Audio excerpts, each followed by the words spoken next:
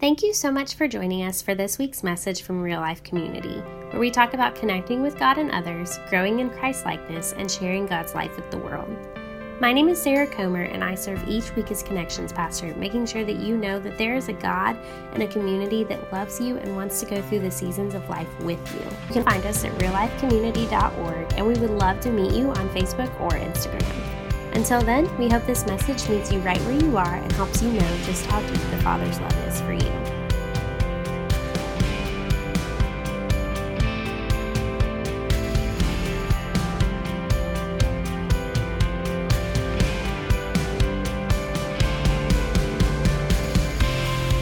If you have your Bibles, grab them, open them to Matthew chapter 3.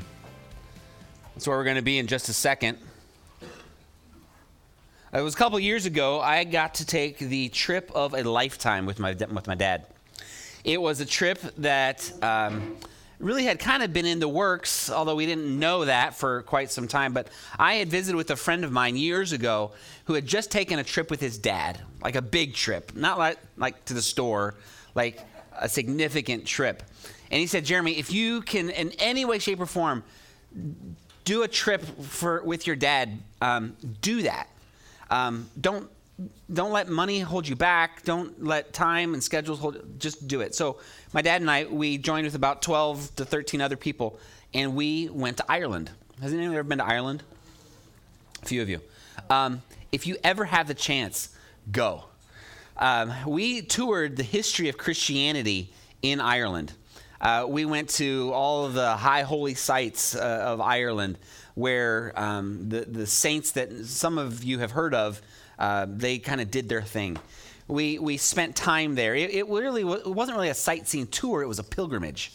It was a pilgrimage is something where you go somewhere with a purpose to seek out to be formed and shaped in the process. And so we went to Ireland, and I encountered a lot of things there, a lot of things that I'm still wrestling with.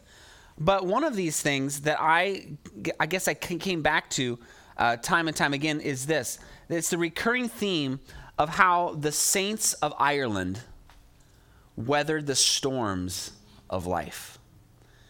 You see, these weren't men and women who had some significant religious pedigree. They weren't rock stars. They were just ordinary, humble people like you and I who understood that God wanted something of them. And because of that, they were willing to give their all. One of the places that we went was to Mount Brandon. It's this mountain that rises off the coast up a couple thousand feet. And we hiked the top. In and of itself, it was a pilgrimage. At the top, it is rumored that Brandon he built a little stone hut. You can see the indent of it still. And on that mountaintop, he would pray. In the midst of blowing winds, raging storms, and in the midst of the ordinary mundane, he would be found on the mountaintop praying, because he wanted to encounter all that God had for him. His time upon the mountain, looking out over creation, you can see the ocean very clearly, and you can see where the ocean meets the horizon. And it was up there that he sensed God calling him to go from where he was at and to trust God with where he would be delivered to. So Brandon hopped in a boat with a group of fellow pilgrims who had no idea where they were heading. All that they knew was they were going to trust God to deliver them to wherever it was that God wanted them to be. And so you come down off the mountain and you have this little alcove where there was a small beach where they would have put in their rudimentary boat, and they would set out. And this is the funny part of this story, and I chuckle every time I say it. No one ever heard from them again. That's the funny part of this. But there are rumors that what happened was they actually ended up across the big pond where they started to work. And God had them there for a reason. And as I stood on the mountain, I looked out and I looked at the cove and I thought, God, am I willing to trust you to take me wherever it is you want me to go? Another guy that many of you probably have heard of, St. Patrick, the saint of Ireland. I don't know if you know this. He's really, what he's known for is not about green beer and riot parties. Patrick was a young man who was kidnapped from his home in Europe, and it was taken away to what we know now as the island of Ireland. And it was there for several years that he was subjected to cruel punishment and horrible slavery. He worked they worked him to the bone. There was one night where he was able to escape, and he found passage back to Europe, where he returned home to the safety of his parents and his family. And it was interesting that in the midst of the safety of life back in Europe, he heard God calling him to go back to his captors in Ireland. And I don't know about you, but I probably would have wrestled with God on that one. I probably would have questioned God's sanity on that one. Like, God, I just got out. I just got away from them, but you want me to go back? And God said, yeah, I do want you to go back. And so he went back.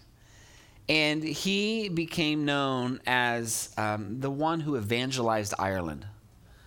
It was a pagan culture. There were lots of really almost mythical religious practices. And Patrick went back and embodied the good news of Jesus to the people of Ireland. The warlord who actually owned him for a time, Patrick went back to him. Can you imagine this guy that escaped from your captivity coming back because God called you to come back to me? It was through the work of, through Patrick, that Ireland saw a revival. But can you feel the storm that Patrick had to weather in the midst of his captivity? Can you envision, can you put yourself in the shoes of Brandon as he stood on that mountain praying, pleading to God, what is it you have for me to do in the midst of the storm? I want us to read a passage of scripture this morning in Matthew chapter 3. We're going to read verses 1 through 12. I'm going to be reading from the New Living Translation, so if I'm reading and you're reading your Bible and it sounds a little different, don't go crazy on me. It's just probably a different translation. We're going to have it up on the screens as well for those of you who did not bring your Bible. But let's read about what's happening here. In chapter 3, verse 1, in those days, John the Baptist came to the Judean wilderness and began preaching his message. It was, repent of your sins and turn to God, for the kingdom of heaven is near. The prophet Isaiah was speaking about John when he said, he is a voice shouting in the wilderness, prepare the way for the Lord's coming, clear the road for him. John's clothes were woven from coarse camel hair, and he wore a leather belt around his waist. For food, he ate locusts and wild honey. People from Jerusalem and from all of Judea and all over the Jordan Valley went out to see and hear John. When they had confessed their sins, he baptized them in the Jordan River. But when he saw many Pharisees and Sadducees coming to watch him baptize, he denounced them. You brood of vipers! Who, he exclaimed, who warned you to flee God's coming wrath? Prove by the way you live that you have repented of your sins and turned to God. Don't just say to each other, we're safe, for we are descendants of Abraham. That means nothing, for I tell you, God can create children of Abraham from these very stones. Even now, the axe of God's judgment is poised, ready to sever the roots of the trees. Yes, every tree that does not produce good fruit will be chopped down and thrown into the fire. I baptize with water those who repent of their sins and turn to God. But someone is coming soon who is greater than I am, so much greater that I am not worthy even to be his slave and carry his sandals. He will baptize you with the Holy Spirit and with fire. He is ready to separate the chaff from the wheat from his winnowing fork. Then he will clean up the threshing area, gathering the wheat into his barn, but burning the chaff with never-ending fire. This is the word of God that is given to people like you and I. But not just to us. It's also given to people outside these walls, outside of our gatherings, people that you work with every day. This is the word of God. It's for the purpose of transformation. It is the word of God that is a word of hope for us in our world today. This is the word of God. In the midst of the wilderness, something was happening in this passage. We jump into this story at the tail end of what was about a 400-year period where it seemed as though God had gone silent. Maybe you can understand what it feels like to not hear from God in the way that you want. But there was about 400 years where the prophets that had been speaking for God seemed to have gone silent. It's like God had gone on vacation. God was not in the building. He had disconnected. The people were longing. They were hungering. They were desperate for God to do something in their life, in their world. They found themselves needing God to do something here. So this is where we jump into the story. Throughout the history of humanity, God shows up in the harshest seasons of life. It's true of the people in this passage of Scripture, but it's also true of our lives. You and I, who are going through tough situations, God shows up. But sometimes God shows up in odd ways, in unexpected ways. It can be difficult for us to hold on to hope in the midst of the tough situations of life. I've talked to a few of you this morning. I heard your stories from the last couple of weeks, and it's been a rough couple of weeks. It's been challenging in many ways.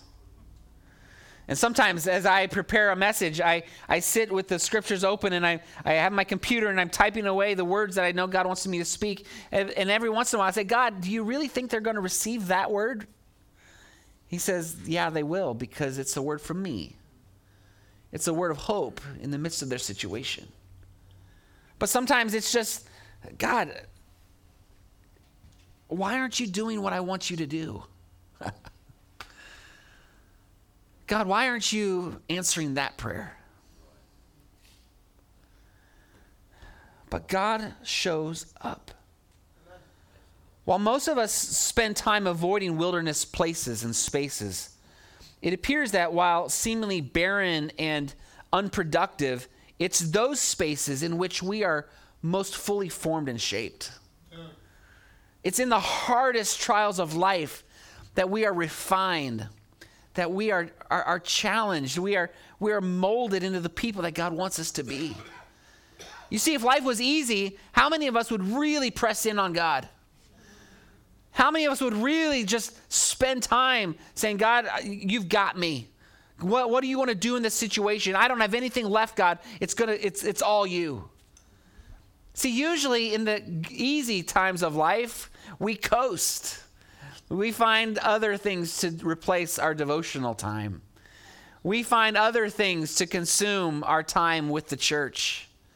We find other things because, we're okay, we're good. I don't need God right now. So maybe, just maybe, we really should be a people who pray for the hard times to come. I know that's weird. You're probably second guessing, do we really want this guy to be our pastor? I read a book a few years ago. I highly recommend it to you. It's called The Heavenly Man. It's a book written by a house church leader in China. And he recounts the story of the hardships that the Chinese Christians are undergoing and continue to undergo. And in the midst of that story, he gets to the end and he's recounting a tour that he took of the Western world. And he was, I think, in America at the time. And he was at a church and they asked him, how can we pray for you, Pastor? And he says, well, don't pray for the persecution to end. Well, that's weird. Only pray that we have the strength to stand up underneath it. But oftentimes, isn't it our prayer? Oh, God, life is so tough. Take it away from me. And I think sometimes God says, no, I'm going to let you wrestle with that one a little bit. And then we blame God. Oh, my gosh, God, how could you let this happen to me? really we need to be that people who come to the place where we say, God, whatever your will is for my life, I'm in. Good and bad alike, I'm in.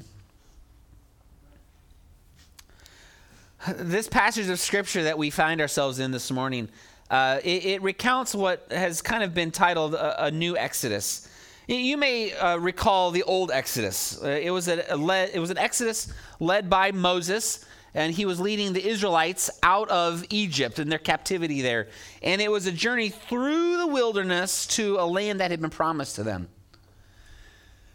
In this passage of scripture, we see a whole lot of parallels to that Exodus. But only this time, it's not Moses who's leading, it's Jesus who's leading.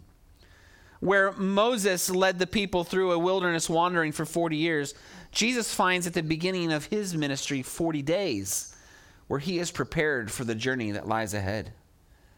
Wilderness wanderings and journeys to promised realities are the things that you and I get to hold on to. And sometimes it's the journey that is difficult, right? It is the journey that takes a whole lot of time. It's the journey that takes you through valleys that are really deep and difficult, and there's even shadows that are cast over those valleys. But you see, we are a people on a journey. We are a people headed from where we are, where we have been, to where God has promised us to deliver us to. The songs this morning sang about it. We talk about heaven. We talk about the kingdom of God.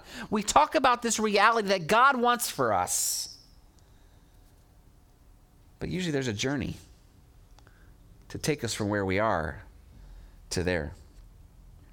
Moving to new realities from old is kind of what we're signed up for. We say, I want to leave the captivity behind. We want to leave the slavery behind. We want to leave the things that are just not what you designed for me, God. I want to leave those behind so that I can grab a hold of what you have promised for me. While Moses led the first Exodus, Jesus is leading the new one. And both of them will take us through waters in which our identity is completely changed. In the first Exodus, we find this journey of the Israelites. They find themselves on the edge of the Red Sea with the Egyptian army bearing down on their backs. They're not sure what is going to happen, and what does God do? He makes a way through the waters. And as they journey through those waters that have been parted for them to walk through on dry ground, it's as though they became a completely different people. Now, the crazy thing about it is, even on the other side, they still kind of didn't completely get it. We know what that's like. We don't always get it. We act in ways unbecoming of Christians. We act in ways that are just odd for people who have the hope of eternity. There was a young lady at our first church, love her to death, still love her to death. And there would be times I'd walk into church and she's sitting there with this gloomy look on her face. I said, hey, what's going on?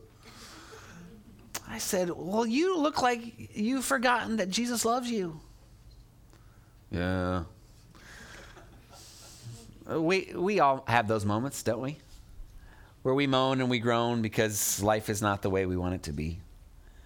We are a part of a new Exodus that is journeying through life that is sometimes tough, sometimes excruciating, sometimes awful. But God has promised a new reality for us.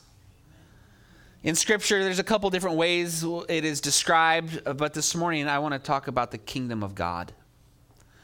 This new reality that is promised for you and I. It is a new reality that was ushered in part when Jesus showed up the first time, and is continuing to break into our lives today. The kingdom of God is what you and I are destined for. You and I were created to be a part of the kingdom of God. The reality in which God has full control, full reign, full authority. Not just in the world, but in your life as well. My question for you this morning is, are you living in the full reality of the kingdom of heaven? Or are you just kind of dabbling in it? Chrissy and I, we took a drive Friday. We got on Old Fort, which is 96? I'm getting there. One of these days I'll figure it all out. We wanted to go find the castle. You guys know what I'm talking about? So we realized it's not as far as we thought it was from here. And so we got to the castle, only to our dismay, you really can't get that close to it this time of year. And so we're on the road, and we're like, what do we do? Well, let's just go adventuring. So we followed these back roads. I was a little nervous at times, thinking, where are we getting ourselves to? But there was this point at which we stopped. The road was taking a sharp left, but ahead of us was the valley that was arrayed in front of us. And it was beautiful. Chrissy said, I would build a house right here. I said, well, too bad, because they're already doing that. Right there, new house. But sometimes that's like you and I. We see off in the distance the kingdom of God, but we don't want to get too close. We want to watch from a distance. We would like the benefits of it, but we don't want to get too immersed in it. That's not what you and I were designed for. You and I were created to come down off the mountaintop and live into the valley, to work into the city, the reality of God's kingdom, and that is his full reign and authority in your life. Advent is a time when we enter into our own wildernesses. We embrace those wildernesses. We recognize that these wildernesses are important places and times in our lives.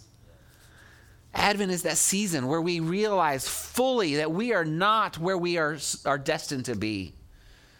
We realize in the midst of Advent that the light of Christ is not fully present in our life, although it's kind of showing up in little ways.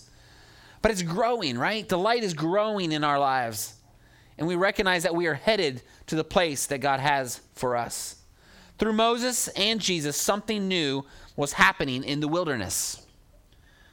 And today, church, my word of hope for you is this.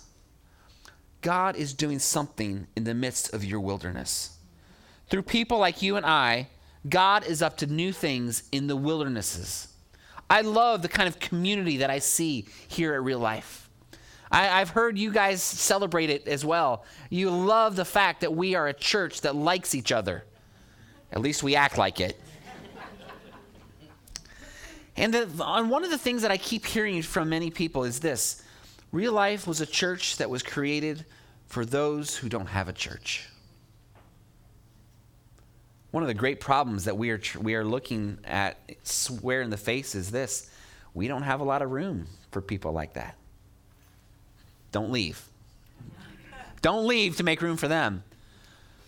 But we as a church are praying, and we want you to be praying with us. How do we continue to be that church for those who don't have a church? Not just how do we have a program that someone else does that we can bring people to, but how do you and I help the kingdom of God to become a reality in the friends, family members, neighbors, and even enemies in our lives? How do we do that? There's two very important things when it comes to living into the kingdom of heaven.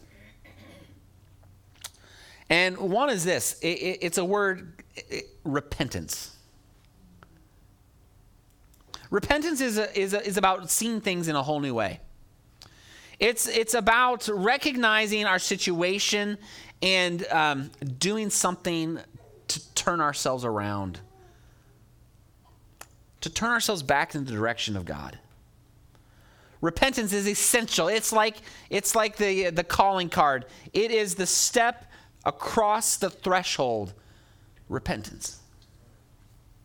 One of the things that makes me a little nervous about some of the Christian traditions is we feel like we repent once and then we're good. We got it all taken care of. No problems. But I don't know. Maybe I'm just odd, which I am. But I find that there are times where God asks me to repent again and again and again. You see, I think we're called to be a people who spend our lives on our knees, submitted before God. Where we say, God, you want that from me? Okay, I give it to you. You want me to change that part of my life? Okay, God, I don't understand why, but okay, I'll do that. But sometimes we know full well why God does not want something present in our life. And God wants us to repent. So church, I hope that we are not those people who feel like I've repented and I'm done, I'm good. I've got my ticket, got it punched, going to heaven. But I hope we are that people who are willing to repent at a moment's notice when God highlights that thing in our life that needs to be adjusted. Repentance. Repentance is not just a nice idea, it is essential in our lives. From the youngest to the oldest, from the newest Christian, or maybe not even the person who isn't even a Christian yet, to the person who has been journeying with God all their life. Can I just say, be ready to repent? Yep. Number 2, the fruit of repentance. You see, to repent is extremely important, but you're not done at that point. You see, when you repent, you enter into a life of repentance. And it is that life that allows you to produce a different kind of fruit.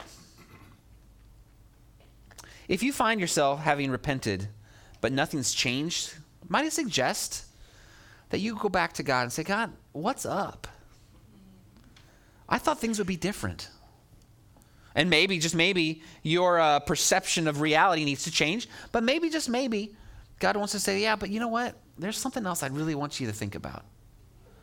I found also that repentance oftentimes is increased in our life. It is made even more substantial when we share that journey with other people. Oh, but Pastor, I don't want people to know about that. I think real life requires vulnerability and transparency with other people. And can I just ask this of us as a church? Can we be that church? Can we be that people who takes the worst junk in people's lives and loves them through it? Can we not be that group of people who find out about that thing in someone's life and they're like, oh my gosh, did you hear about so-and-so? Can't have anything to do with them. But might we actually be the opposite? May we be the people who are drawn to people who need to be transformed. This is what Advent's about. Advent, it's about living into the kingdom. You enter the kingdom and reside there as you are fully submitted to what God wants to do in your life. So, church, if there's anything in your life right now where you know God is not pleased with you, can I just say, repent. Don't wait a moment longer. Repent. Repent. Give it all over to God. New life comes in unexpected places and is ushered in by unexpected people. The wilderness was a place that oftentimes was feared by people. But can we be a church that embraces the wilderness? And can we actually set up shop there? Can we set up shop there? Even in the midst of the wilderness, the kingdom of God is near. That is a word of hope for us. And this morning, before we part, we want to recognize that in the midst of the wilderness, sometimes we need nourished. We need to be strengthened. I've had a few encounters of long wilderness walks where I get really hungry because I wasn't fully prepared. Sometimes I'm just parched. I need something to drink. We, as the people of God who find ourselves in wildernesses, are the same kind of people who need to be fed and nourished by the Word of God, but also by God Himself. So this morning, we are going to gather at the table. We are going to come and we are going to receive 2 elements, bread and juice. It was on the night that Jesus was betrayed that He gathered with His disciples, and they did this oftentimes. They had done this before, but tonight was a little different. And after the meal, Jesus took the bread and He broke and He passed and He said, "This is my body broken for you." I'm guessing the disciples that night looked at each other thinking, what is He talking about? But they did what Jesus said. They took the bread, They received it. And it would be a couple days before they fully understood what Jesus was talking about. But you see, church, when we receive the bread, we are reminded of God's body broken for us. After the bread had been passed, he took the cup and he passed that around. He said, "This is the cup of the new covenant." Now, they understood covenant language much better than we do. We'll talk about that sometime. But Jesus was saying, this is the cup of the new covenant. This is the way things are going to work now. And it's all because of, he didn't say these words that night, because of my blood shed for you. Christ's body broken, his blood shed for you and I, that we would be nourished in our faith, that we would receive the gifts of grace for the journey ahead. This morning, I want those who will be serving to come.